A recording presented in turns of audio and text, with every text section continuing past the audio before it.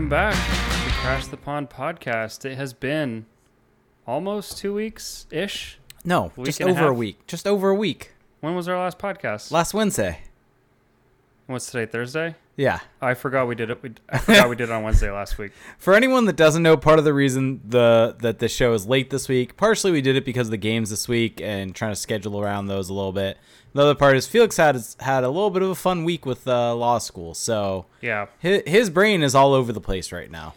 Yeah, if I sound delirious, or I should say more delirious than usual, it's probably because because I haven't slept basically in a little while. So yeah, this should be a fun show though. We have Ducks hockey, actual hockey games to talk about. We have more contract scuttlebutt, so it'll be a fun, quick hitting show. But before we do that though, do you want to wish or send out our condolences to the Nick Cordelas and his family, because as you may have probably heard by now, died in a tragic, I think it was motorcycle accident.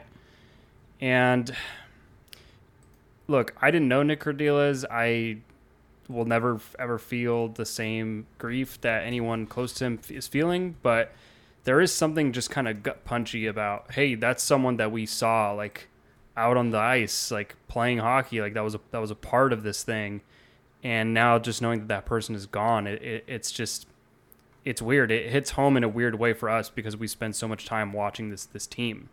Yeah, and I mean, it's weird because I remember him coming up and really kind of, you want to see him make the team because Orange County native, really the first Orange County native to be drafted by the Ducks, work his way up through the system, and eventually make his debut with the Ducks organization. While he didn't play many games, it was only, overall 7 games? 7 games overall, but 4 playoff games in the 16-17 playoff run to the, the run to the conference final. He got 4 games in that playoff run.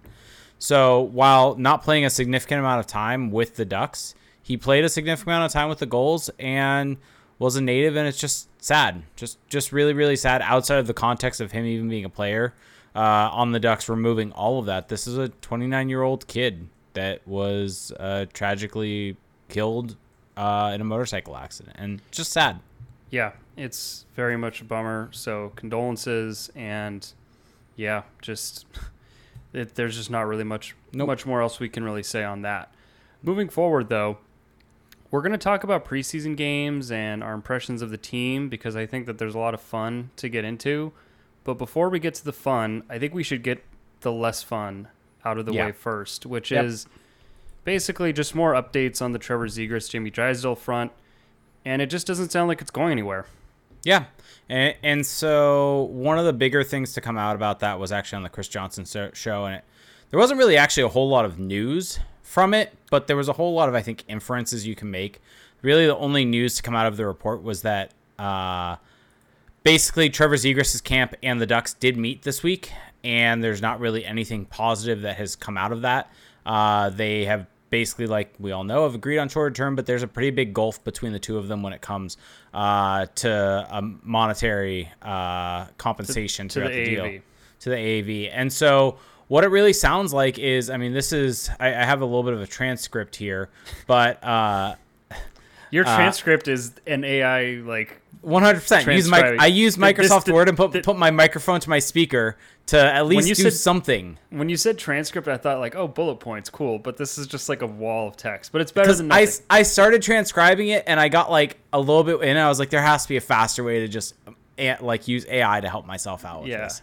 And so really the thing that kind of stands out to me is that Chris Johnson points out that he's heard that Zegras is really rock solid in terms of what he believes he's at, because one of the things that he thinks is that maybe the play of the Ducks, or it can go either way, right? Of as you get closer to camp, maybe the players start getting antsy, maybe their teammates start reaching out to them and kind of say, sign a deal to get here, and that kind of starts to happen. Whereas kind of he pointed out, Zegras, he's not really getting that feel at all from what he's heard. He's rock solid in terms of where he believes he's at.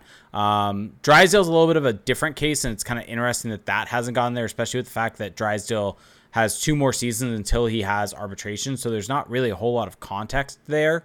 But the one thing that kind of stuck out to me, or the biggest point that stuck out to me, is specifically with Trevor Zegras, it seems like it's, and this is specifically what Chris Johnson said, I think it's a case of a difference of opinion about when a player should be paid in his career and how much he should be paid.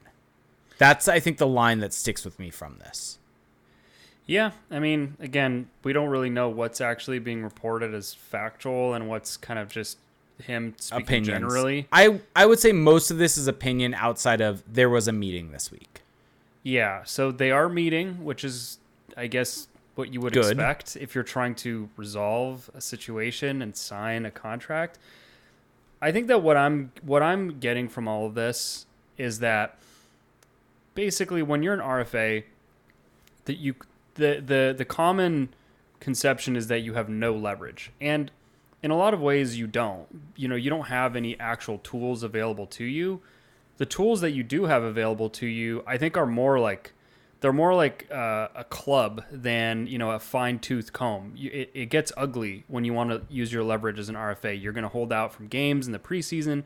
You're going to miss training camp, and eventually it gets really muddy and you miss regular season games. And I think the Zegras camp is just kind of saying, okay, like you don't want to come to where we are. We're willing to take this into the mud, and that is the leverage, quote unquote, that they have, because there's nothing else that they can do.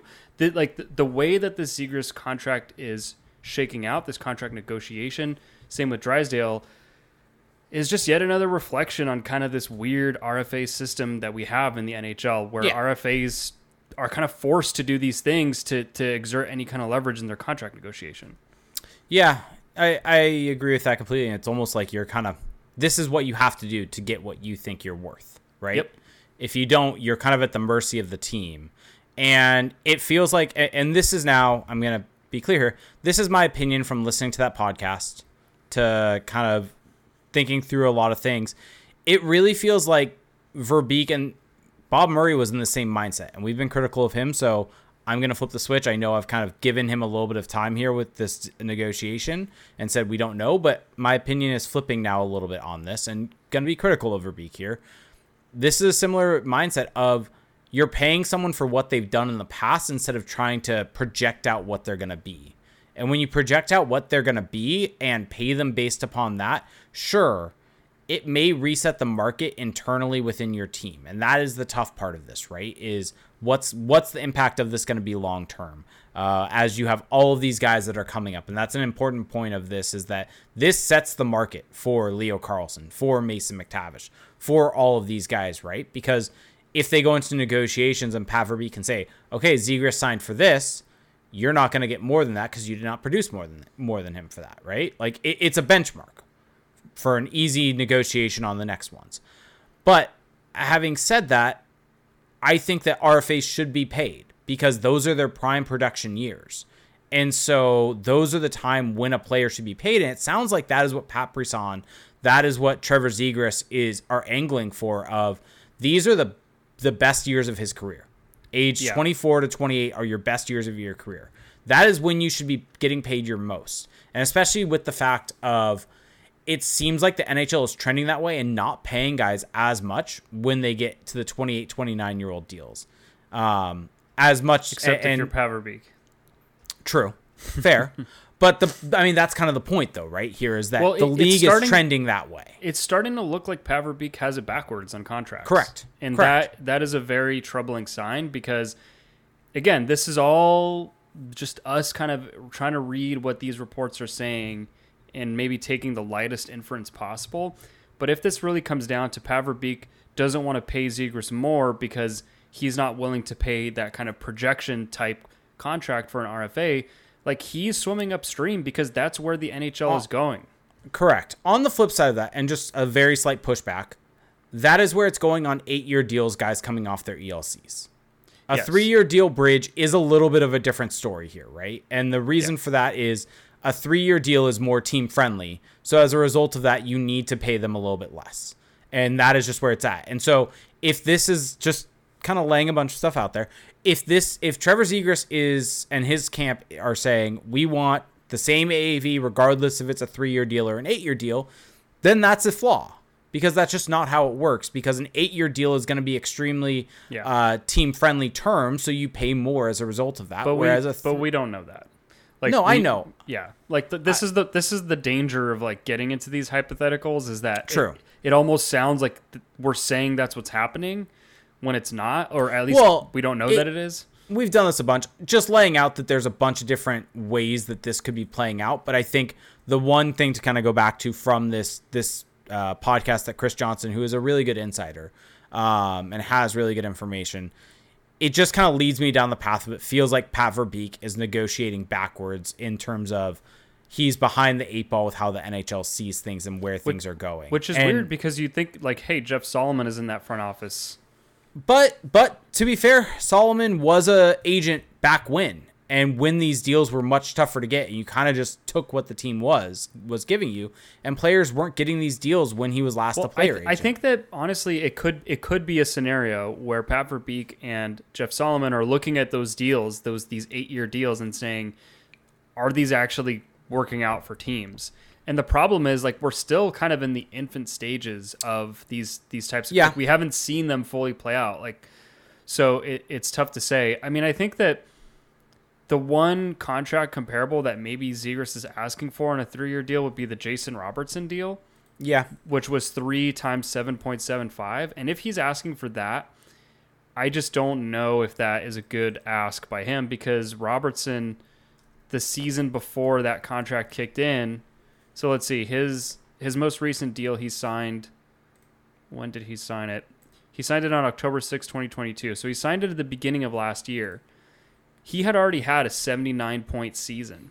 Like, Trevor Zegras has had a 65-point season, and that's great, but he hasn't had a 41-goal season to his name. And so if he's kind of trying to get into that ballpark, using that as a comp, and again, this is an if. Please, folks, mind the word if here, because we don't know. That would be unreasonable. But I just have to think that Pat Brisson is a high-powered agent who gets deals done all the time, is not new to this game, and I just like if you're making these kind of asks this late into the game, like, you're just wasting everyone's time. You're wasting your own client's time, because no one is going to sign that kind of deal, and you're wasting the team's time. So I have a hard time imagining that that's what they're asking for. So I was curious. I went back and looked at Jason Robertson's Evolving Wild projection from last year, and on a 3-year term, he was projected at $6.4 million. And what did he get? He got $7 million is what he was at. Yeah. Do you have the actual contract? Oh, 7.7. 7.7. He was projected at 6.4 per Evolving Hockey. So he got a big contract, and that probably hurt. Oh, sorry, it was a 4-year deal. I should correct myself. Was it 4? 4 years, yeah. Okay, 4 is 7. 3. 4 is 7.179. I mean, the one I come back to a little bit here, and I think there are going to be flaws with the comparison, because I think this player was better defensively at the time, but Elias Pettersson, because Elias Pettersson has the same exact agent as Trevor Zegras. They are both represented by Pat Brisson. He signed a 3-year deal coming off his entry-level contract, and I believe if you because on Cap Friendly you can go back in time and you can also modify the salary cap to make it the same as today. So he signed that, I think, in 2020. And so if I make the salary cap the same as today, he was projected on a 3-year deal to get 5.95, whereas Zegras, I think, is 5.7. So from a projection standpoint, there's a very easy comparable there, right? Where from Evolving Hockey has them projected at the same amount, and Elias Pettersson got what, 3 times like 7.5? Mm-hmm. And so that to me is probably the comparison they're making on a 3-year deal is $7 million based on the Pettersson deal, because Brisson has that in his back pocket because that was a deal that he got. I think that the trouble with the situation is that the Ducks we know nothing. Well, I mean, outside of that, like we've belabored that point. Yeah. But the trouble is that if you're Trevor Zegras, you're looking at the Anaheim Ducks that have 16 million cap space, and you're just thinking, like, I don't like the fact that you're squeezing me, if they are, which I mean they kind of are at this point. It can't come across very well when you're looking at Cap Friendly. Like as the player, right? It's like, you have the money to give me. I have shown that I am worth this money. There are comparable contracts that I can make an argument for, right? like as an individual player, you must feel a little bit like not great about that. Yeah, I think you would. I don't think that factors. I mean, it might. This is all Players pay attention to what everyone makes, like 100%. But I don't know. They're not playing for free. I think probably you're more so frustrated that a deal's not done. I don't know if you're necessarily going to factor in the fact that cap space is there. Well, but let's say you're the agent, right?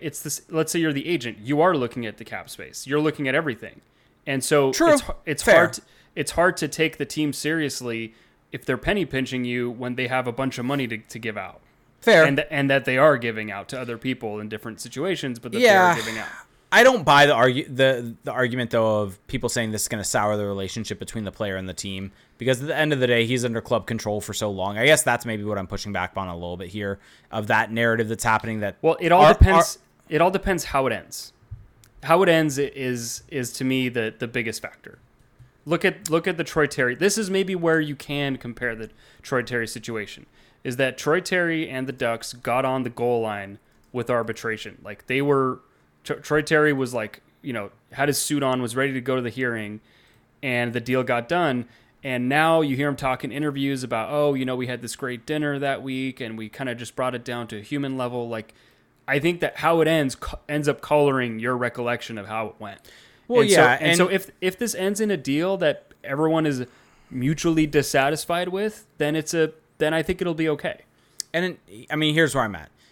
If we're 3 years from now, right? And he signed a 3-year deal and the Ducks are contending, the Ducks are in a playoff push, everything is going well, no one's going to remember the fact that he held out. Like, as in, people will remember it, but there's going to be no bad blood because of it, right? Yeah, potentially. Like, that's, I guess, where I'm getting out of. I don't necessarily buy this being like a bad blood situation. At the end of the day, winning cures all. And if the Ducks if Pat Verbeek is able to build a winning team, that is what matters more than this negotiation going longer. Yeah, I'm glad people in the chat are pointing out that your volume is high, because I have my volume on the lowest possible setting, and my ears are just getting... My bad. I'm lowering my volume. Okay. I've been doing that to test it. I've also lowered my gain. So thank you. As always, people watching live, if you hear things that are too loud, volume, different things like that, let me know. And now my ears are happier. But there you go.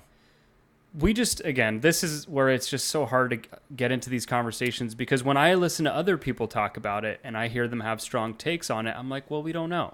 So that's why I feel like us going too far down the rabbit hole is also fair. Yes. It'd be hypocritical to have these big takes. My own personal opinion of where this is going, though, I could see Trevor Zegras missing regular season games. I agree. I think that the preseason is possibly just the start of this thing. Yeah. Because the way you think about it, right? They were working towards that deadline of training camp starting. Now that training camp has started, it's almost like, well, the cat's out of the bag there anyway. The toothpaste's out of the tube. So what's the next possible deadline that they can work against? Regular season, right? And so that's going to be another leverage point for the Zegras side. So I could see him missing some regular season games. And hey, maybe that's a good place to set your expectations, because if he ends up signing, then you feel better. But that's where I see it going. The Drysdale part still is just weird to me. It's still just very odd that that's not done. Like, I have zero opinion. So that's my thing, right? Is it really two players just being so unreasonable, or is this maybe a trend with how management negotiates with its young players? Like, we just don't know. Yeah. I mean, one thing we haven't talked about here that I think is worth bringing up, and someone actually mentioned to me in a DM, is one interesting point is the fact of qualifying offers after this, and how the final year salary does impact that. And so there is maybe some bartering over that and where that ends up for Zegras as a result of that, because that impacts what the next deal at minimum will be with the QO. So there are a lot of moving parts, and it's not a completely simple thing. I guess that's my point. It's not a completely simple thing. Like, these people are paid a lot of money to make these decisions, and I think that's for a reason, but also it's not that complicated either, right? It's just something someone has to come off of their number. Yeah, because that's what it feels like. I wish we just knew what the numbers were. I'm dying to know what the numbers are. Yeah, it definitely feels like it's a situation where each side has their number. Both are being steadfast with it, and neither party wants to meet anywhere. And so I agree with that being the case. I think that I think he's going to miss games. I think that's kind of where this is going. Yeah, I just think that it's clear to me that that Zegras, because this is him at the end of the day, is okay with using whatever leverage he has. More power to him. Like, take advantage of all the leverage that you can get. It sucks from our perspective of not being able to watch him. It sucks from the perspective of potentially hurting the team because he's going to come in a little bit later, right? But do what you need to do to make your money. You only have a certain amount of time to make your money. And this kind of puts a bow on it because it's like I was saying in the beginning.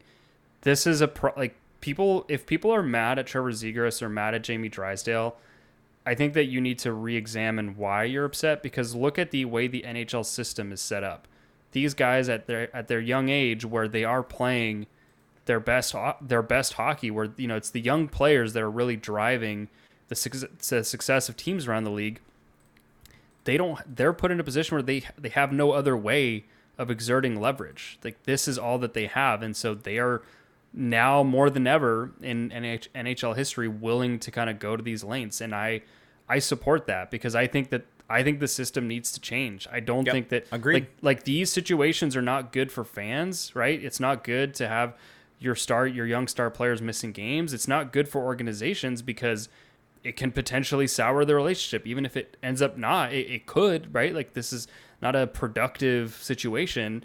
And so I don't know what the NHL, if this will ever change in the NHL, but I think we just need to find a way to change the age for UFA, change when arbitration can kick in. But it's just, this to me is all just a product of the way the system is currently set up. Yep. So, I mean, it's a leverage play, and the only leverage that they have is this. And it sucks because we want to watch these guys play hockey. Like, we don't care. Nobody follows the sport for contract disputes at the end of the day. Yep. Just make arbitration eligible after the ELC. Yeah. Something has got to give. But so what else do we have to talk about? The games? I feel like there's one other thing. Okay. Just the games. Okay. Well, I mean, we can just start with your general impressions, because the Ducks played last night. They've played 3 games. I think they beat the Sharks last night. They did. They've won all 3 games. They're 3-0. They're winning the preseason cup. Oh, that's right. They won the game on, was it Sunday? Yes. They won on Sunday against, I forget who they played. LA. It was the useless game where LA's entire team was in Australia, so there were nobodies. So then the Ducks also pretty much played Leo Carlsson plus a bunch of nobodies. Wow. I think there were a couple of disrespectful. Sam Carrick, disrespectful Brock to McGinn, Jackson Lacombe and his 2 goals. Okay, yes. There were some players. Hey, you were the one telling me those were impressive goals, and now I was the one saying that you were shitting on them too much.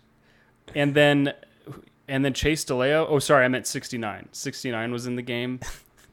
Hey, if you make that your jersey number, I said it in my video. Like, you are bringing attention to yourself. You refused to say the number in the video, though. No. Well, I forget what I did. I drew 69 on the not the. Were you afraid of YouTube because it was a shorter form video doing something to you, whereas now we're 24 minutes into a video, so you're fine? I don't know. But I'm just saying that if you make that your number. Oh, by the way, I got ratioed by Chase DeLeo this week. I should probably bring that up on Twitter. I tweeted out, "Can someone explain to me why Chase DeLeo wears that number?" And Chase DeLeo responded with like a creepy smirk emoji.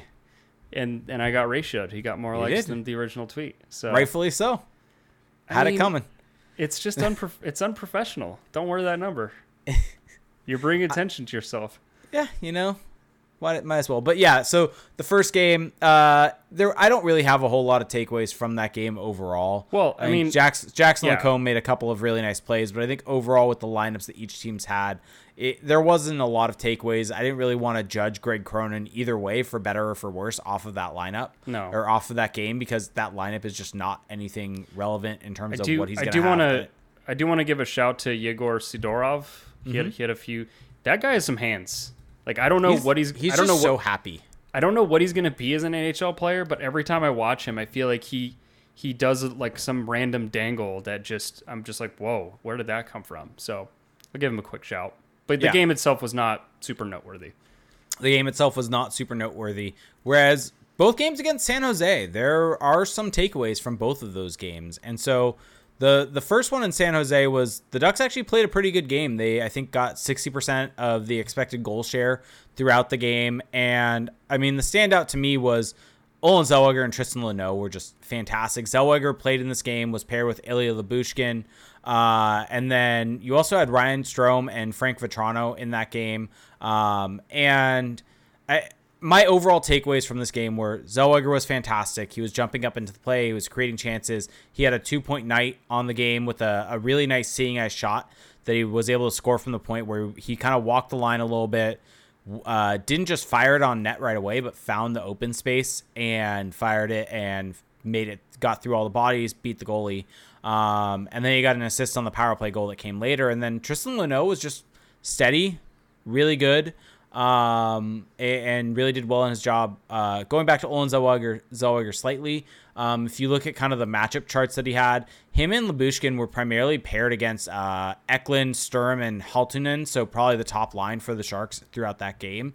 And they dominated the expected goal share and shot share throughout the game up against those guys. And so I think that was really noteworthy with how they were able to dominate there. And especially with, I mean, Lyubushkin, I was very hesitant about him coming in, but if you go back a couple years, just really solid defensive defenseman. And he showed that throughout this game. And so this was the game that stuck out of the Ducks playing a lot better, more towards what you want from Greg Cronin's system of controlling play, moving the puck in the other way, and creating chances as a result of that. Yeah, the other thing to point out from that game is just the fact that Ryan Strome is on the wing. Yes. And Andrew Agozzino is at center.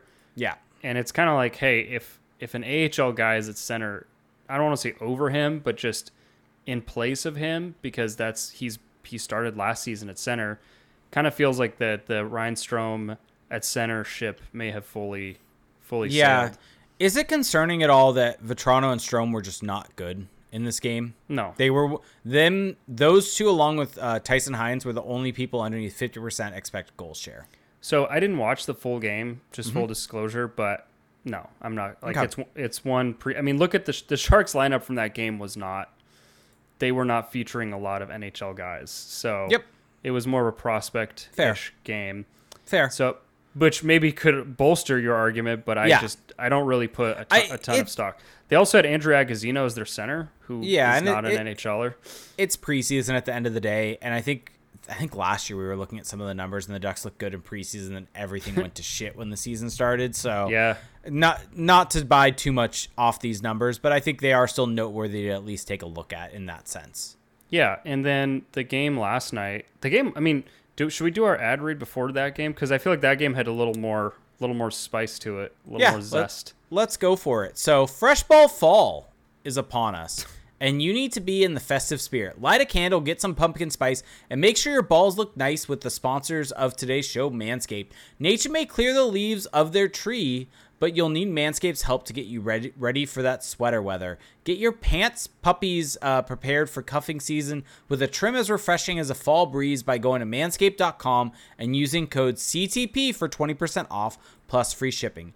It's time for nice flannels and cozy socks, but we can't forget to trim our balls. By now you've heard of them, but it's time to join the 9 million men worldwide using Manscaped and get the kit that covers it all, the Performance Package 4.0.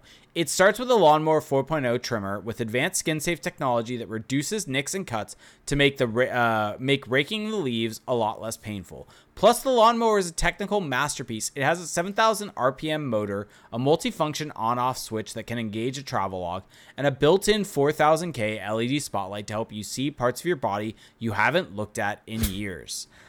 Once you've cleared the driveway, the Performance Package comes in hot with products to cool you down. The Crop Preserver Ball Deodorant and Crop Reviver Ball Spray Toner, one to prevent stink and one to clear it up. With a soothing aloe vera formula, move over pumpkin spice, fresh balls are the smell of the season.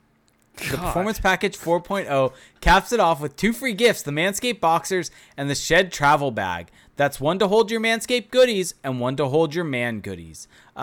Bring in the fall right and get 20% off and free shipping with the code CTP at manscaped.com. That's 20% off with free shipping at manscaped.com and use code CTP. As the leaves fall, make sure you have it all with Manscaped.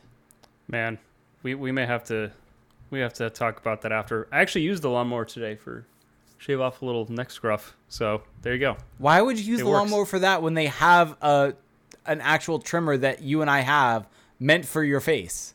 Which I don't have one. You should have. You've definitely had it. You never sent it to me. Wow. I do not send them. Withholding products. I do not send any of these. Manscaped gladly sends us these products to test them out and try them. You put in my order for your address. I see how it is. Sure, I have multiple sitting here. Anyway, you for sure have gotten one, but I have I have a ton of nose trimmers that I may or may not use. So, should we get Chase DeLeo to come on the podcast to do the next read? Yeah, get 69 on the podcast. Yeah, he better if he has an issue with me calling him 69, then maybe don't wear the number. Just a thought. I mean, he did just reply with an emoji, and that was it. So, yeah, fair. I mean, I think Chase DeLeo is an active Twitter user. I'll leave it at that. Okay. Getting back to the preseason game last night, I have a couple of, I don't want to say bones to pick.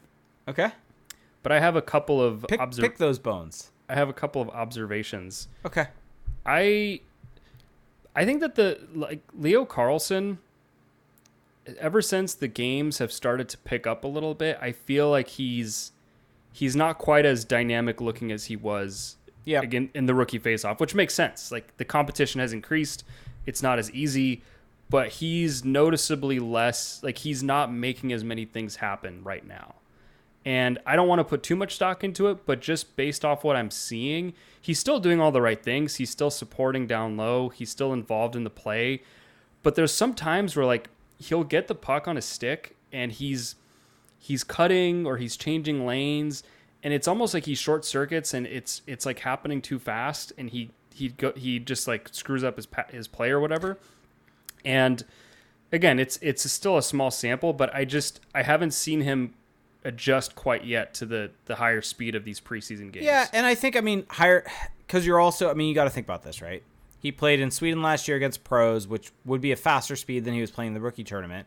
But the adjustment to the smaller ice is an adjustment. Like, it's to be expected that he's not amazing immediately, right? Like no one is expecting him to score 1 million goals a game right away. But I just think that in the rookie faceoff, which was on small ice, which was against North American players, like, correct. He was playing. He looked like exactly like the player we thought that he was capable of being. And so far, and it could be like, he got a pretty bad high stick the other day, and it almost got him in the eye, and that took him out of the game on Sunday. So maybe he's a little shaken up, like, we don't know, but he just hasn't been quite as dynamic. And there's still plenty of preseason games left, but just where we are at right now, based on what he's shown, still adjusting, I would say, a little bit. Also, last night's game in general was a pretty poor game from the Ducks. Like, even though they won 4-2, this was a game where the Ducks got brutally outshot. They got brutally outplayed, and they were completely bailed out by, first off, a fantastic Lukas Dostal performance. Yeah, he was the only reason they were in that good. Game. He was so good. And then also the San Jose goalie, Romanov, I think it was like his first game on North American ice. And so he did not play a good game and let in a lot of soft goals. And so I really just think that this was a tale of two goaltenders. Yeah. And the Sharks well outplayed the Ducks. I should also point out that with Leo Carlsson, like, he was playing with Killorn and Nestorenko yesterday. Yeah. And I think that Killorn works well with Carlsson when they're, on the cycle, when they're set up in the offensive zone, because Killorn is clearly more of a cycle guy than a rush guy. Yeah. But Leo likes to play in transition too, and Nikita Nestorenko can be that, but he's just so wild out there. Like, I feel like sometimes he just has no plan. Like, or not, I should say no plan, but like, I don't know if he's really reading the game as much as he's just like skate fast, make move. And I think with Leo Carlsson, you need guys that are a little more cerebral around him that can play a little bit more with him in transition. So it's not, I'm not trying to pin his performance entirely on him. The other guy I want to talk about, the other bone I have to pick, is I don't really know quite yet what to make of Olen Zellweger in these games, because he has these moments of brilliance, like undoubted brilliance, attacking. But what I've kind of come to realize watching him more carefully is that he only has one speed. Like he's always on Olen Zellweger time. It's make the most aggressive play, try to win, and when I use the word win, what I'm saying is try to get the home run on every at bat, instead of sometimes you got to just get on base, get a single. No, we want dingers. Right. But the thing is, as a defenseman, if you swing and miss, that miss can be very costly. And I thought that on the goal, I forget which, it was in the third period, one of the goals the Ducks gave up. We saw there. So earlier in the game, Olen Zellweger got an assist by being very aggressive in the offensive zone, activating from the blue line, pinching in and creating additional passing lanes. And that's Olen Zellweger at his best. On the goal in the third period, he was trying to do the same thing, except he was too aggressive. He pinched when he didn't have to. The Sharks were able to poke the puck out of their defensive zone, go off on a 2-on-1, and eventually score. And that was a microcosm, I think, of just the Olen Zellweger experience for me, which is that he can look amazing, and it's not always going to be disastrous, but he's taking a lot of gambles, and he's very active out there. And I just think that this isn't a commentary on how good he is as a player, but I think it's just him figuring out the NHL right now. Like, he's figuring out, okay, where do I fit in? And it sounds like that's kind of what the coaching staff is really trying to hammer home with him, right? And, I mean, that's why I think they're pairing with a Radko Gudas. I actually think, in some ways, Ilya Lyubushkin is a better fit for him because of that. I think Radko Gudas... I think Gudas has almost kind of been miscast in terms of his reputation. He's so much fun to watch, and I'm a huge fan of him. I just feel like he's miscast in some ways in terms of how people view him. Like, people view him as this steady Eddie, like, defensive defenseman going to, like... But he like jumps up into the play, and he will make more aggressive plays than you think he's going to make. There was one play where I think it was in the first period where a Sharks player just flipped the puck out of the zone high, and no one knew where it was except for him, and he made the read on it, gloved it down, led a 3-on-2 rush going the other way. Yeah, and it's like, these are not plays that a quote-unquote defensive defenseman makes. Well, like this. Yeah, I mean, like, to your point. Oh, sorry, go ahead. No, and so I think that the idea that is his, like, reputation for a lot of people, I don't think he fits the billing necessarily of the reputation he has, and so it's incomplete. And so I think that Ilya Lyubushkin actually might be a bit of a better fit for Olen Zellweger as a result of that. Well, so I don't really think it's a partner problem right now for Olen Zellweger. Fair. But to your point on Gudas, though, there was a play, I think it was in the third period as well, where he gets the puck in the defensive zone to break it out, and he kind of does a head fake to angle one way, and then stick handles around the forechecker, like in the middle of the defensive zone. Like, that is a no-no. You don't do that. Love it. And he just, like, put on a little hands display, and I was like, oh, okay. Did not know that was in your bag, Radko. But going back to Zellweger, I think that it's not a partner issue to me, because he's just, I don't want to say misreading the play, but he's just choosing, like I said, he's choosing option A all the time, when it's like sometimes you got to hit another button, right? He's kind of doing the button mashing that you'll see when you're playing Super Smash Brothers. It's like, hey, that'll work against noobs, but it's not going to work if the other guy knows how to counter. And so I think that for him, I think he's capable of dialing it back, and that's going to come with coaching, which is why development is so important. And so I'm just very curious, as the preseason goes along, is he going to start making those adjustments? Or is this something that he's going to have to work out maybe in the NHL or the AHL? Because if he keeps playing like this kind of reckless hockey, I just don't see him lasting in the NHL. What do you make of Greg Cronin's comments last night about him? And so, for those that missed it, here's the quote.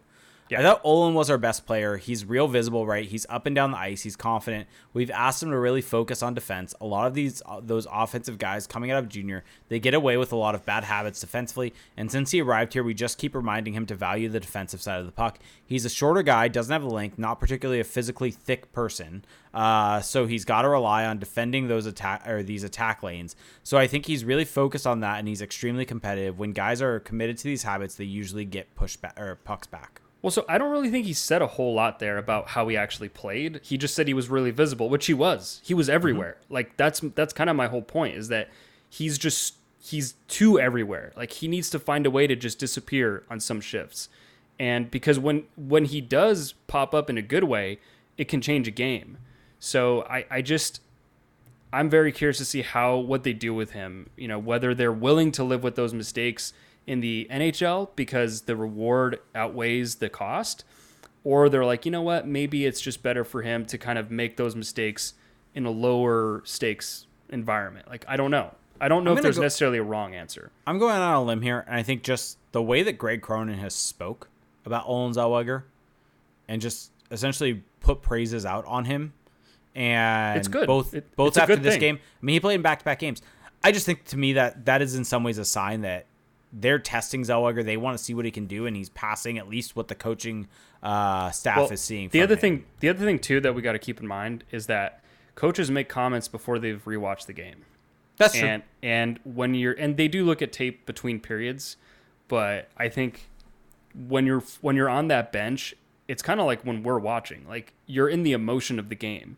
Yeah. And yes, you are still able to make your evaluations, but watching it back, I just feel like it gives maybe a little. At least for me, it gave a different impression. Do you think I guess, let me put it this way. Do you think Zellweger has increased his stock in terms of making the Ducks out of camp so far in preseason? Not for me. I think he's but I don't think he's hurt his stock. I just think he's kind of at neutral. Like, because I want to see him be an NHL defenseman. Like, I don't really, like, I know what he can do offensively. I know the dynamic play that he can bring, but I want to see him be just polished out there. So I think in the first game, he more so was like that. I think the second game, yes, I agree with what you're saying.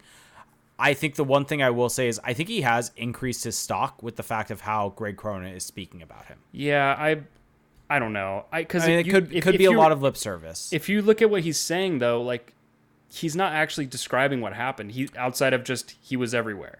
Well, everything else. Everything else. He was our best player is stating something. I mean, that's fair. Whether that's true or not, I don't know. Like, in a lineup with Radko Gudas, with Alex Killorn, with Leo Carlson, with all these guys in there, right? To say Olin was their best player is something is of importance in terms of how Cronin views him. That's fair. That is a fair point, and we shall see. Because to me, and I don't want this to become a narrative surrounding my analysis here, but I was watching Pavel Mintyukov in the same game. He scored a goal but had a much quieter game, but to me, a more effective game, because he's just so calm back there. He's always kind of he made some mistakes. Like, I'm not saying he's a perfect player. He's got his own things to work on, but I think Mintyukov is a little, I don't want to even say further ahead, but he's just the way he plays a quieter game. The way he's reading the thing is, I mean, we saw him in the rookie faceoff. He can be very loud. He can be extremely loud. Yes. It's just that right now he understands the tempo a little bit better. And I think Zellweger is kind of like, well, you guys got to adjust to me. And at a certain point, that's just going to bite you. So I'm just very curious how that will develop. This is the fun of following a team with a lot of great prospects, is being able to follow their development. By the way, Greg Cronin also had a quote on Pavel Mintyukov. Both of these are from Derek Lee, good friend at this Tribune and everything with us. Go follow him on Twitter or X or whatever it is, at Derek_Lee27, but said, this is a quote from Greg Cronin. Pavel is good. I'm excited to see more of him. I think he's going to get more confident as we move on. You can see his burst offensively, and he's fearless defensively, and he's obviously a bigger body, so he's going to have a little more stiffness to the way he defends, but both he and Zellweger have a bright future. Yeah, he had a really nice check in open ice to deny like a clean entry last night. So but this is a great thing. Like this is, to me, this is one of my favorite parts about following hockey, is seeing players develop and how they adjust. And I think we're just in for a treat this year with all these young players. It's kind of crazy. I was looking at the Ducks cap friendly page today because I was curious about, because guys were starting to put on weight, Wait, did you call it X? Lou was saying you called it X. I said Twitter or X or whatever the hell it is. Don't do the or. Just call it Twitter until you can't, until it loses its relevance. Fine. But I was looking at the Ducks cap friendly today because I was curious about kind of guys potentially maybe going on waiver soon, with now waivers being open. And if you look at their non-roster players, the Ducks only have 5 guys that are essentially non-roster players that are going to need waivers. Dang. Like, it's kind of crazy how many waiver exempt players are on this team and in this system and going to be playing for the goals this year. Yeah, and not to change the subject on you, but I do want to talk about the Alex Killorn situation yesterday. Yep. Do you want to talk about do you want to talk about Gudas first, or just jump into? Well, so I love the Gudas reaction. Yep. Because agreed. Because by the way, that was the play where Zellweger turned it over, or I shouldn't say turned it over, but led to the 2-on-1. And yeah, Gudas just sticking up for his goalie. I mean, just looking like a madman out there, just the hair flowing, just screaming at, I forget which Sharks player it was, but I know that this is like all narrative street stuff, but you kind of love to see that pushback and that tone being set early in the season. Like that, I think, is a productive way to set a tone. It's because it's not malicious. No one's getting hurt. It's just, hey, like, we're sticking up for each other. Yeah. And the camaraderie behind it and everything like that. Yeah. Like guys, Zellweger, guys I think, was the first. I think Zellweger was actually the first person in on the guy that ran Drysdale. Yeah. So I think that's awesome. What is less awesome is Alex Killorn just boarding a guy for no reason. Like that was just, I mean, I thought it should have maybe warranted more in terms of punishment, but it just a clear-cut boarding penalty, got him from behind. The onus is on the player making the hit to not, like, it's in the rule. And yes, there is some language about avoidability, but don't hit the guy when he's facing the other way, when he's facing towards the boards. Yeah, and he didn't turn that much last second. Sure, he turned a little bit, but it's not as if he was like. But that doesn't negate the hit. Yeah. It does in some ways, in terms of there is some verbiage within the rule of turning late and putting yourself into that position does impact you. But he barely turned, and I think my bigger issue with the hit is the fact that it was a delayed penalty, was about to be a touch-up.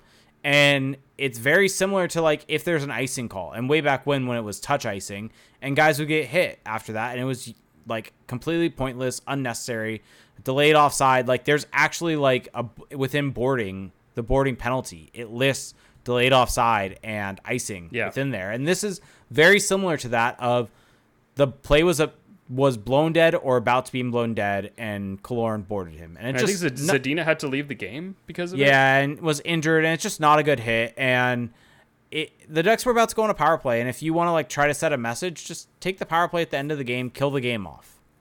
Yeah, like, I did not like that. Yeah, wasn't a fan of the hit. Like, unnecessary. I'm all for, like we were just saying, I'm all for the physicality and the kind of pushback, but when you're potentially hurting a guy, like, that's just needless. So yeah, I mean, I just view it this way: of if you have are viewing it from an eye for an eye perspective, that's exactly what got Troy Terry punched by Jay Beagle, because it was about Trevor Zegras poking the goalie, right? Yeah, like, it's that same mentality, and that mentality I just completely disagree with. It's also a freaking preseason game. Like, why are we boarding people in the preseason? Like, it's just odd to me. Yep. So anyway, just want to touch on that. Everyone loves a good was it a good hit or bad hit debate. That's always fun. Anything else? I don't think is there anything else to talk about from last week? Oh, I want to bring this up. So I actually forgot that Max Comtois got a PTO with the Golden Knights. Mm-hmm. And have you seen that he's wearing number 88? No.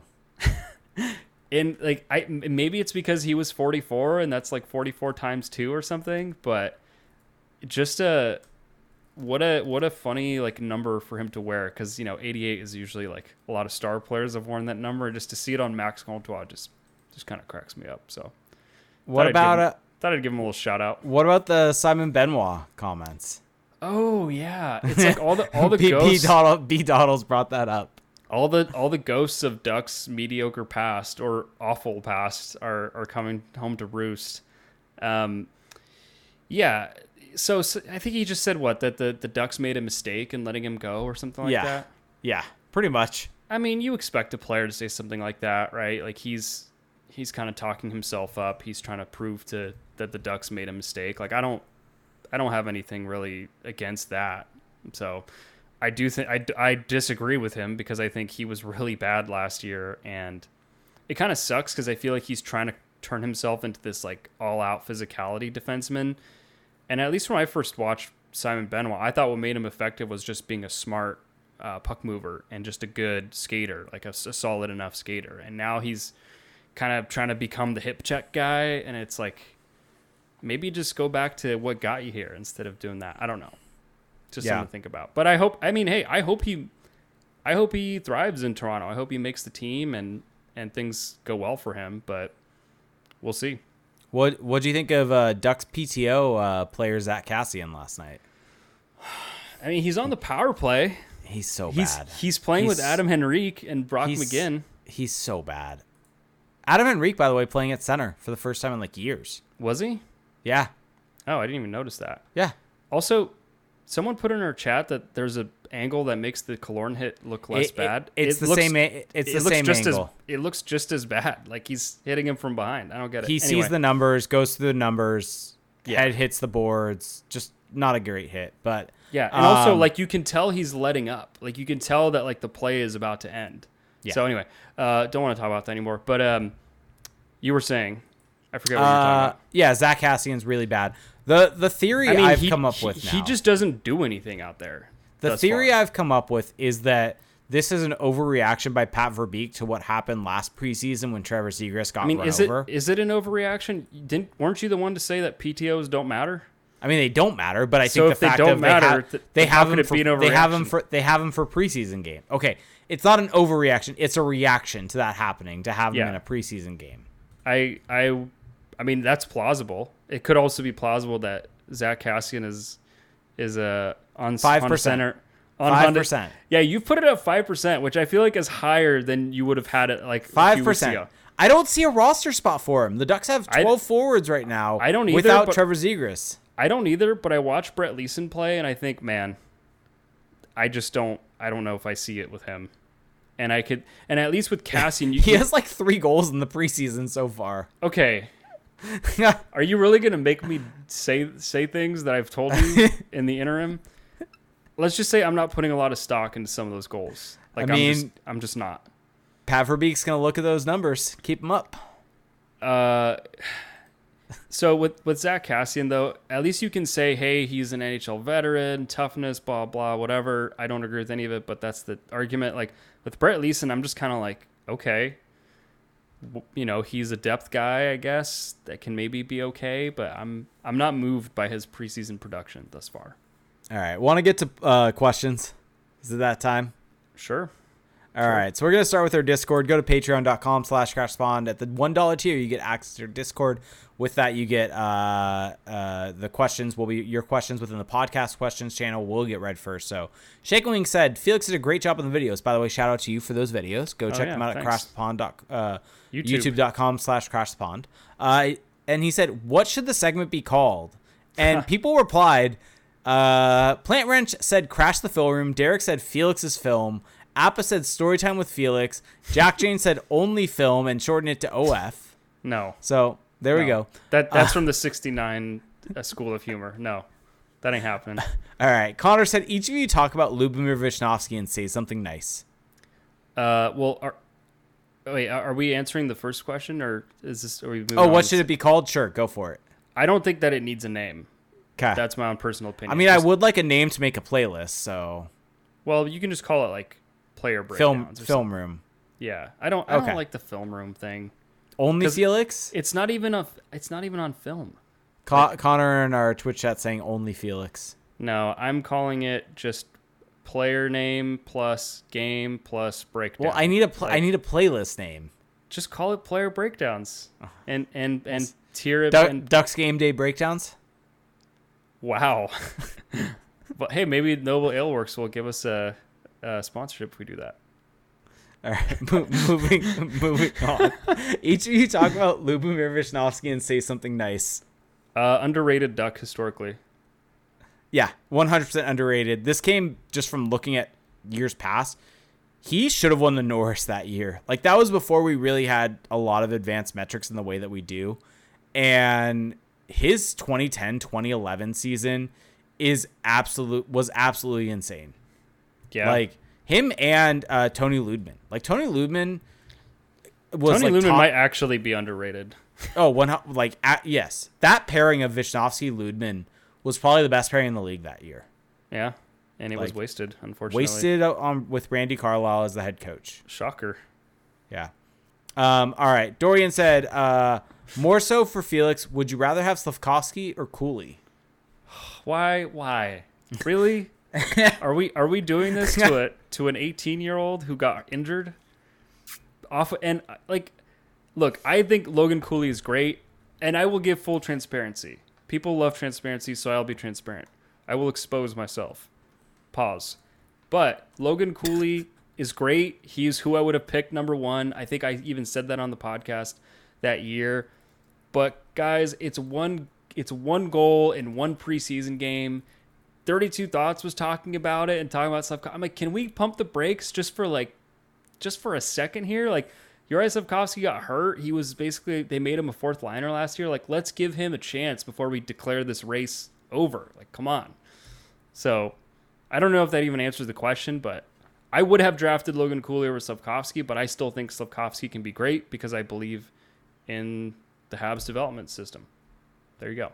There it is. SB84 said Crone Zone. Are you a believer in Greg Crone? Have you entered the Crone Zone? Are you on the highway to the Crone Zone?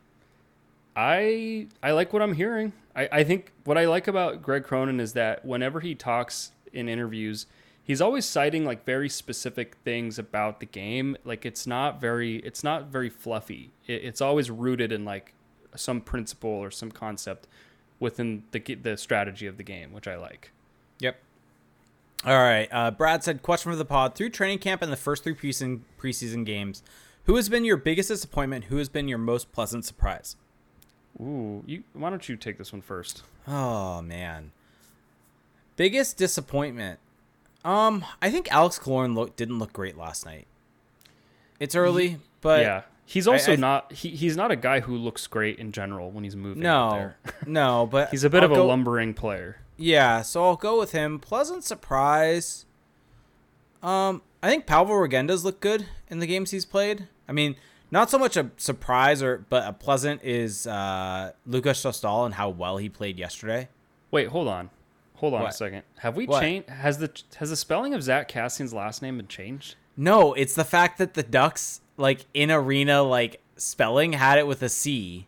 Oh, which then screwed up Natural Stat Trick, which also listed it as a C because the Ducks. I think maybe the Ducks on the score sheet did that. Okay, that makes it make more sense. It was a Ducks issue because are you looking at like Natural Stat Trick or something and seeing it? And I'm just like, why is there a C? Like, what did he? Anyway, is this like Semyon Varlamov changing the spelling of Simeon before? The back of I looked today because I was curious. The back of his jersey said had it with a K. So my biggest surprise thus far, I mean, I think for me personally, I've just really jumped on the Pavel Mintyukov train, just watching him play, and so because I just wasn't sure what to expect. I wasn't that familiar with his game, and then biggest disappointment. I mean, it's just 3 games, and like we didn't even really see most of the team in the first game, so this feels like a bit unfair to answer. So don't put too much stock into this answer. But I would say probably Nathan Gaucher.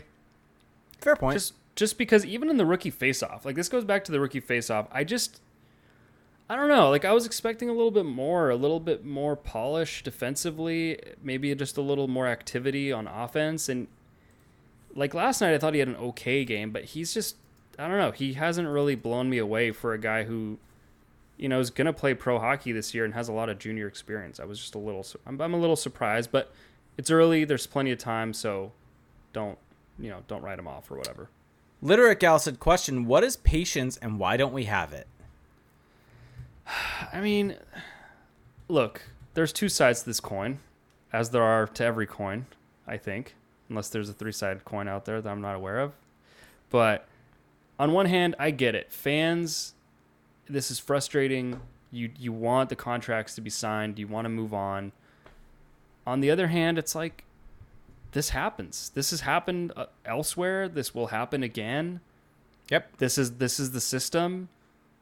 You know, like, you got to balance your desire to want it to be over and kind of just patience, like Bonnie said. So I'm uplifting Bonnie's take there. Patience.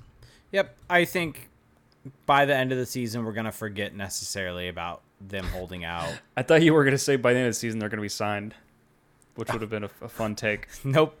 Wasn't. But yes, bold take. By the end of the season, they will be signed. In which league? Wow. No. D-Rock said, which defenseman finishes the season with the most points? Of any? On the Ducks, I would assume. Let's see.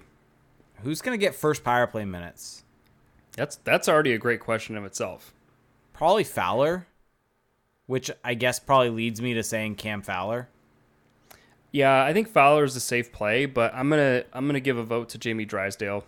I'd say, let's go with the fun pick and say Zellweger's on the team all year and leads them in points by. Okay, I'll go.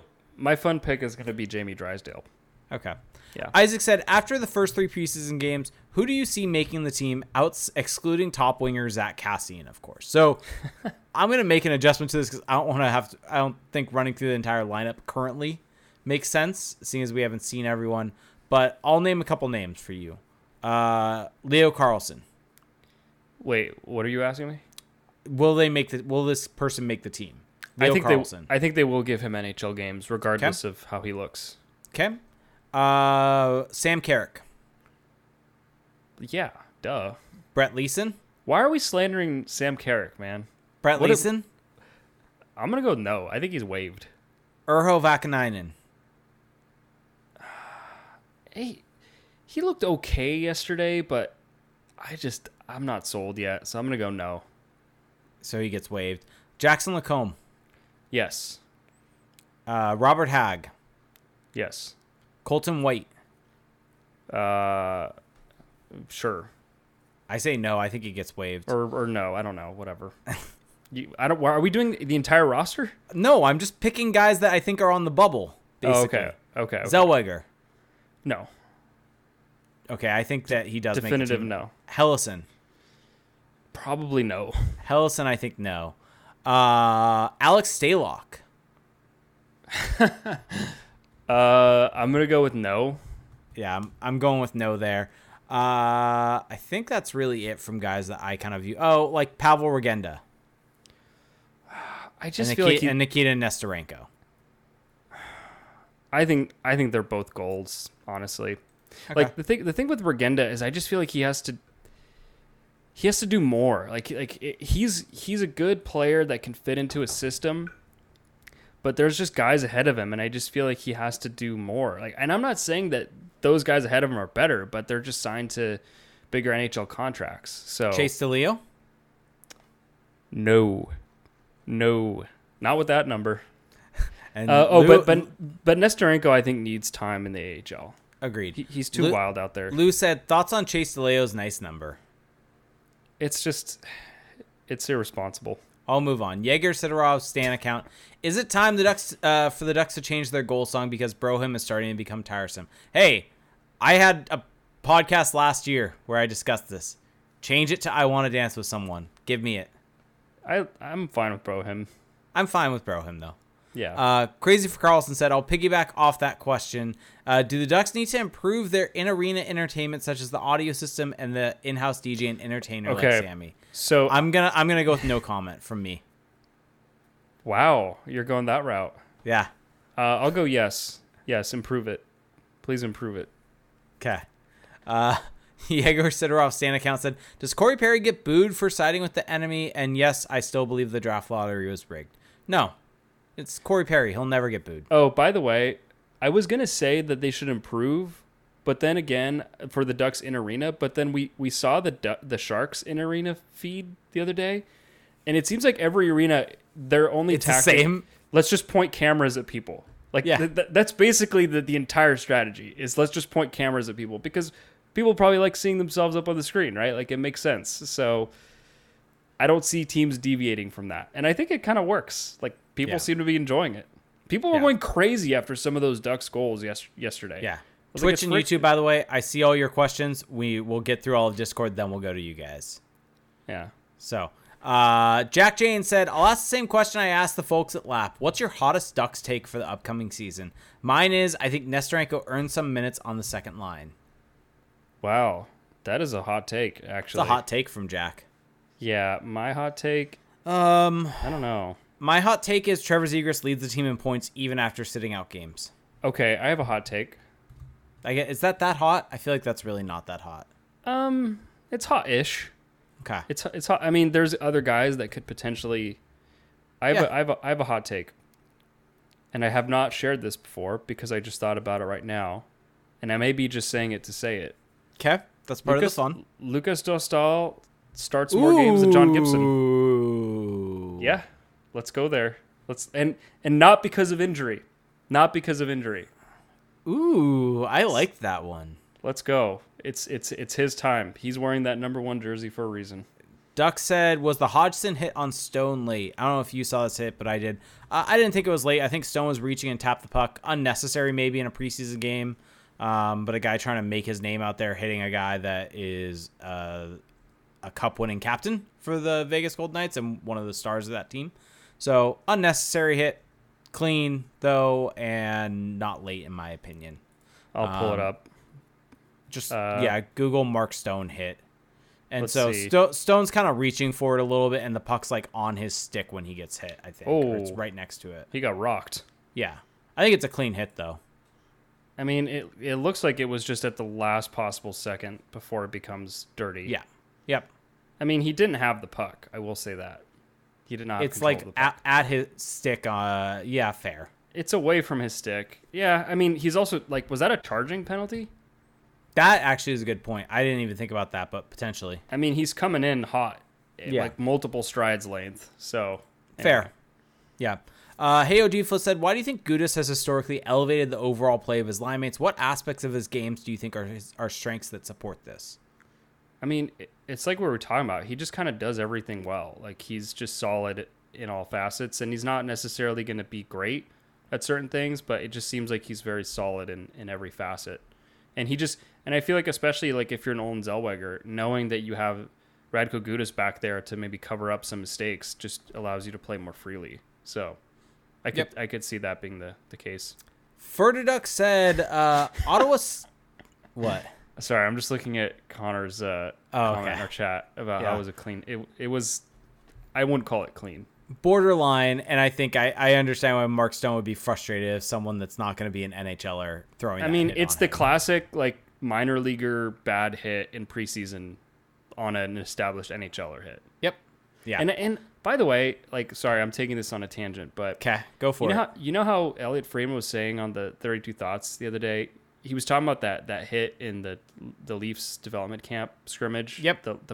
He was saying, he's like, well, I don't blame guys because they're just trying to make a name for themselves. So I'm like, I do blame guys. You don't have to hit, like, it's very rare that a hit like that is actually needed to make the play that you want to make. Yep. And I get that it's trying to make an impression, but man, like, especially in the preseason, especially in these games where no points are on the line, it's like unnecessary. Just have a little respect for your common man. Like, don't try to kill someone. For crying out loud. It's just a bad look to try that hit. Yeah. Yep. So Ferdiduck said Ottawa still hasn't signed Shane Pinto and only has $895K in cap space. Are there any Ducks Sens trades that make sense in this situation? I'd prefer a trade for Shane Pinto, but alternatively, I could see a trade that helps the Sens clear space while also helping the Ducks. I feel like he's been on this Shane Pinto thread. This is an old message that he said. This is still my question. And pointed to it and replied to it, so I can ask it. Well, I haven't been in Discord, so I haven't had time to prepare. Well, so this was one before you even. I'll hot potato. I'm hot potatoing to you. I'll take it. I mean, maybe the Ducks could look at sending some of their young. I mean, they have so many defensive prospects, and they don't really have a whole lot of center or wing prospects. And so how old is Shane Pinto now? He is. I feel like I know nothing honestly about. He's Shane 22.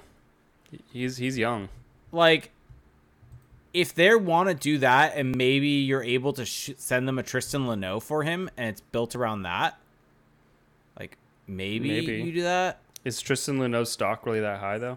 I mean, Shane Pinto I wouldn't do that. Never mind. He put up 20 goals last year, but he only had 35 points. I mean, he scored 20 goals as a 21-year-old in the NHL. Fair. Like, that's good. Fair. That is good I don't stuff. know if it's necessarily worth giving up a lot for that right now. No. So, never mind. Scratch that. I thought he had scored more overall But last year. like maybe a Noah Warren? I don't know. Like this is kind of where you have to maybe think about leveraging some of these maybes for sure things. Yes. So I think Noah Warren in a second. I mean, that might get it done. But, I'm confused a little bit about where the Sens are headed. They have a new owner. They're kind of built to win now, but they're still in the future a little bit. It's hard to tell. They just gave freaking Jake Sanderson the bag, so I don't know. Yeah, I'm trying to look up just to see how Shane Pinto was last year in like some more on ice metrics. Are you talking yourself into it? I mean, he's a good player from what I know. Like I said, I just don't know anything about the player, so I think that's my issue. You know what? Good on you. I feel like more people should embrace when they don't know something. Yeah. Like, so, don't fake it. Like, the narrative is like he's good, but I'm like, I don't know that necessarily. So want to look into it a little bit. But sure. His tracking data is kind of interesting because he grades out well in the defensive zone, but he's not really like a zone entry guy. Which is what the Rapham numbers show also, is that he's good defensively, but offensively doesn't generate that much. But he's got a lot of like good passing numbers, which I liked. Like, this is why I like the tracking data, even though it's imperfect, but I like seeing.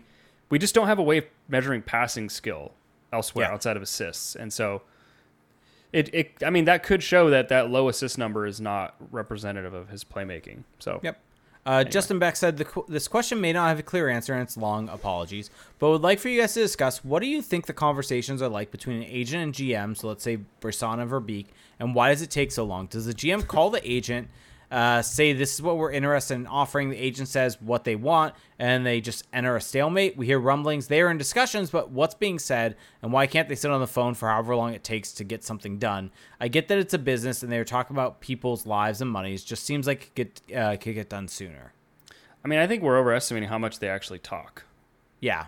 It seems like there's a lot of quiet time because that's kind of, you're playing chicken in a way. Like you're waiting to see who's going to flinch first.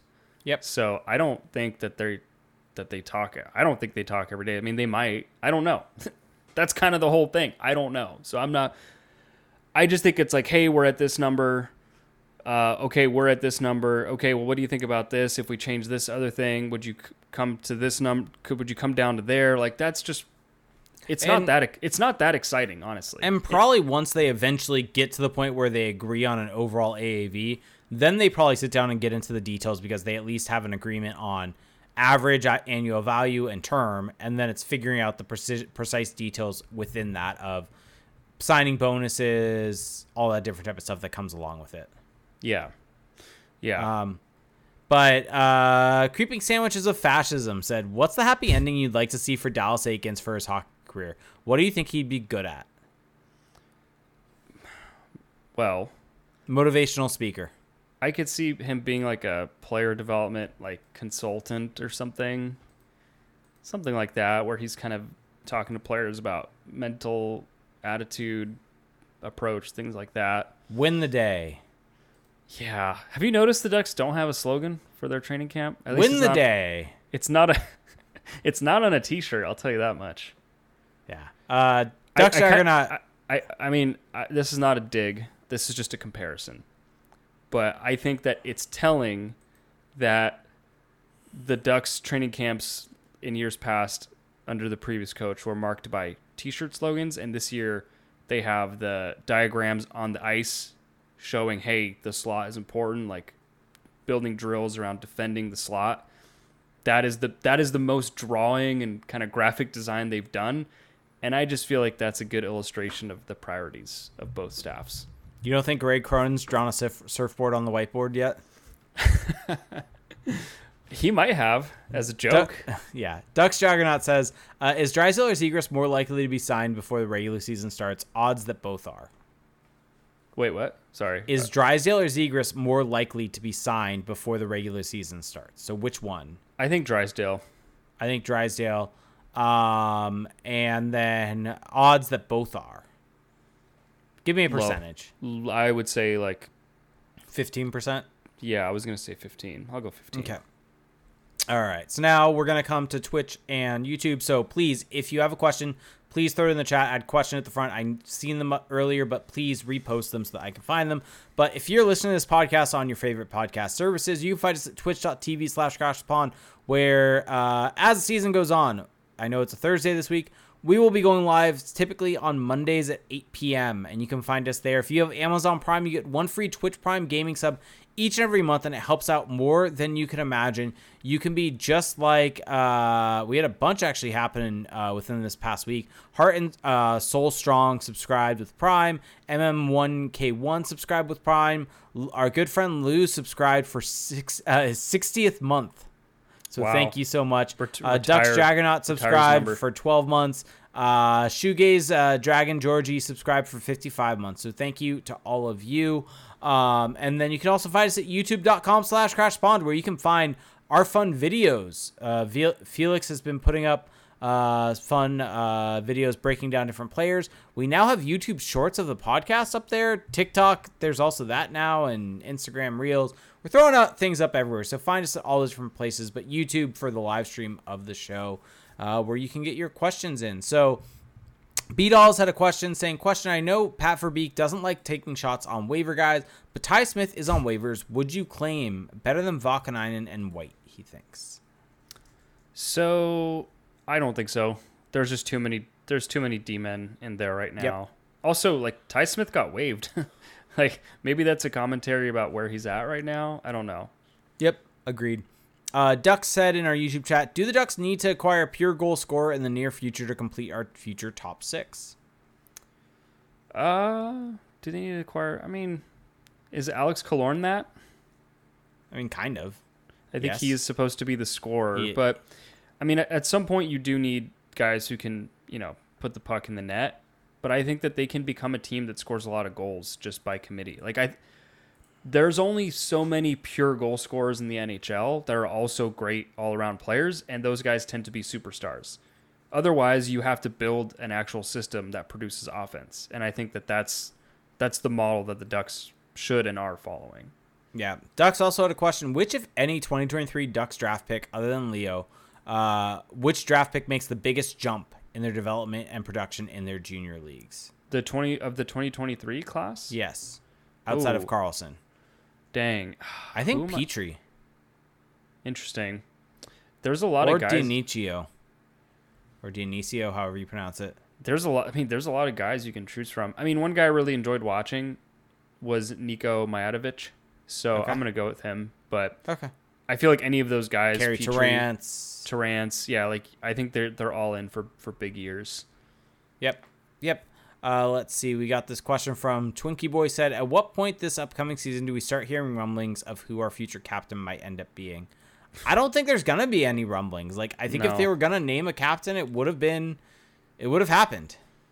Yeah, I mean, they said they're not going to do it. So let's not waste our own time here.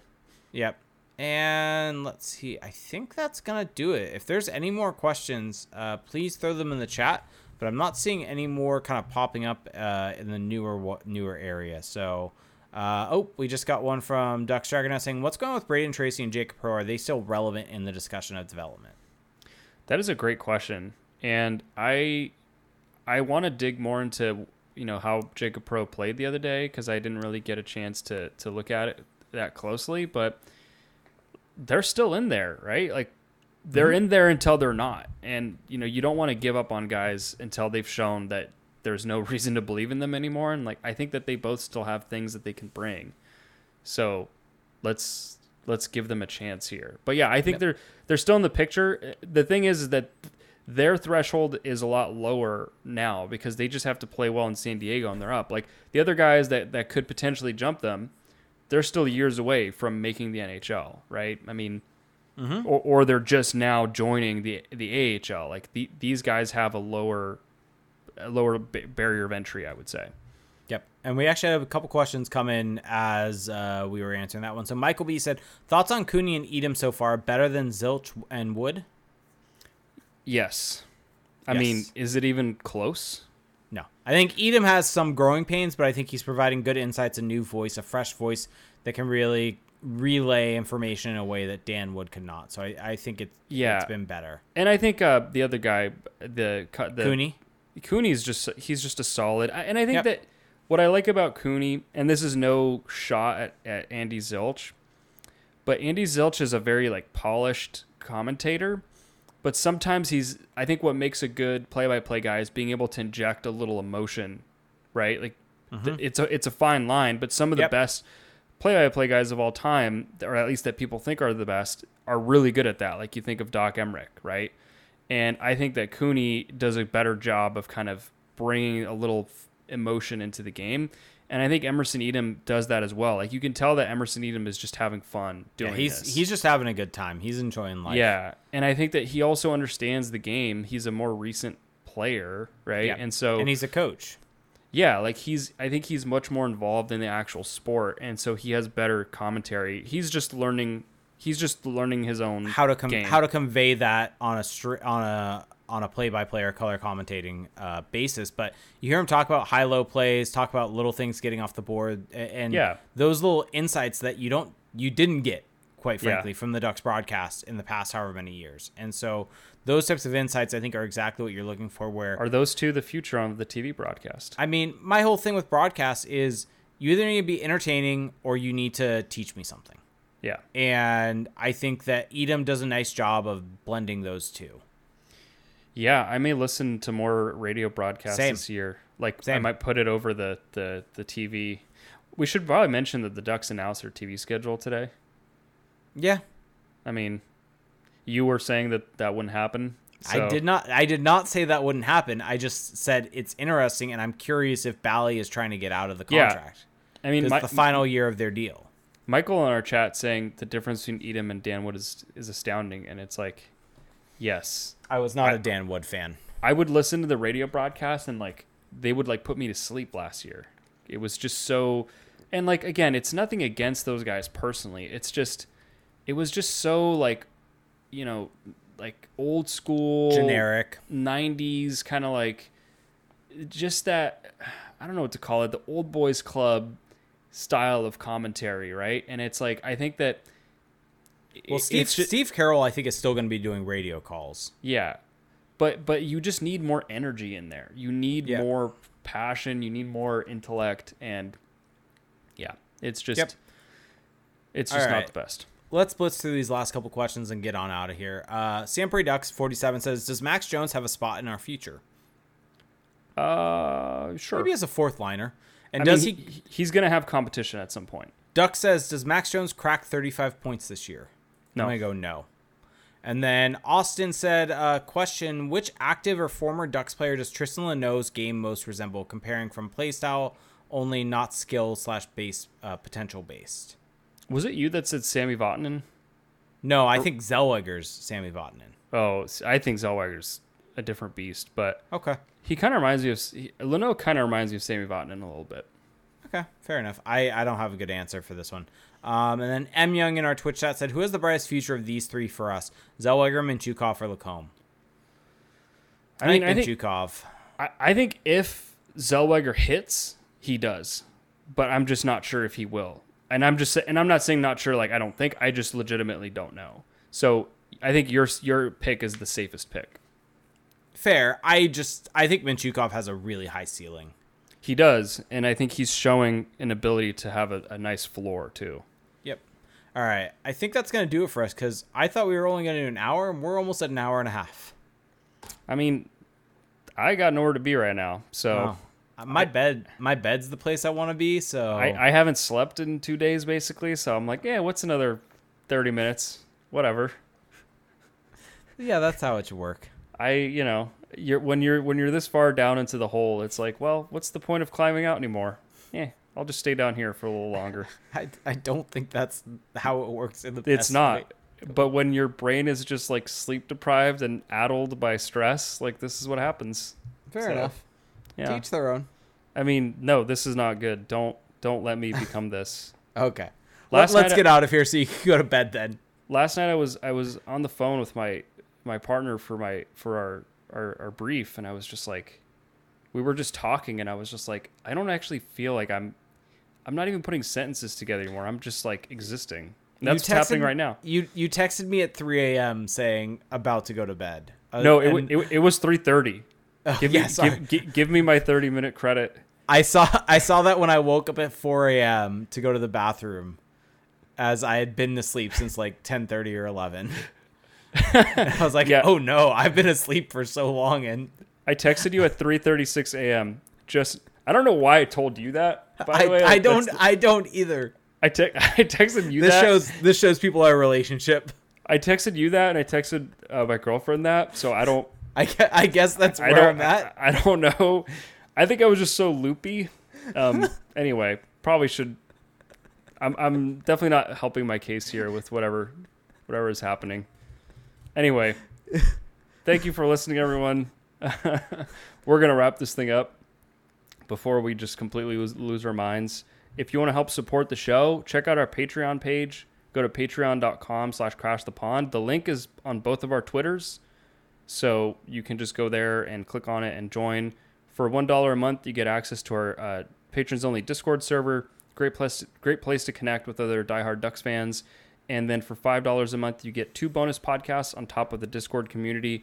And with those podcasts, you get us kind of going a little bit more off script, a little bit more unfiltered. But also, if you want to hear us talk more in depth about the Ducks, but also maybe hear us talk about other NHL teams, about the rest of the league, we are going to be recording a mammoth NHL season preview episode tomorrow night. So by two-parter. Two-parter. And it's going to be released. I don't know how we'll release it. Probably we'll release it Friday and Saturday.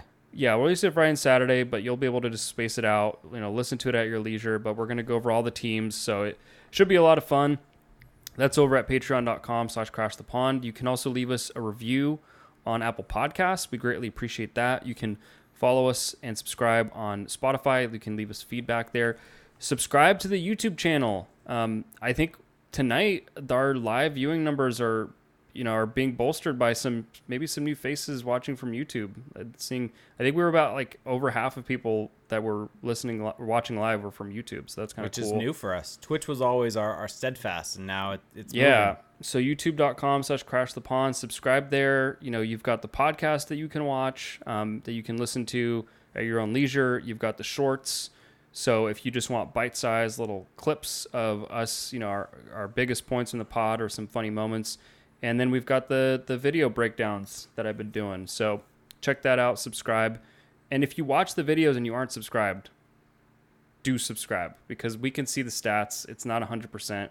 Let's get it to 100%. It helps us out a lot. And outside of that, just follow us on Twitter. Jake is on Twitter at ReindeerGames91. I'm on Twitter, search Felix Sicard. And on that note, thank you for listening. Thank you for hanging with us until the bitter end and our craziness. And we will talk to you next week. Have a good one. Bye.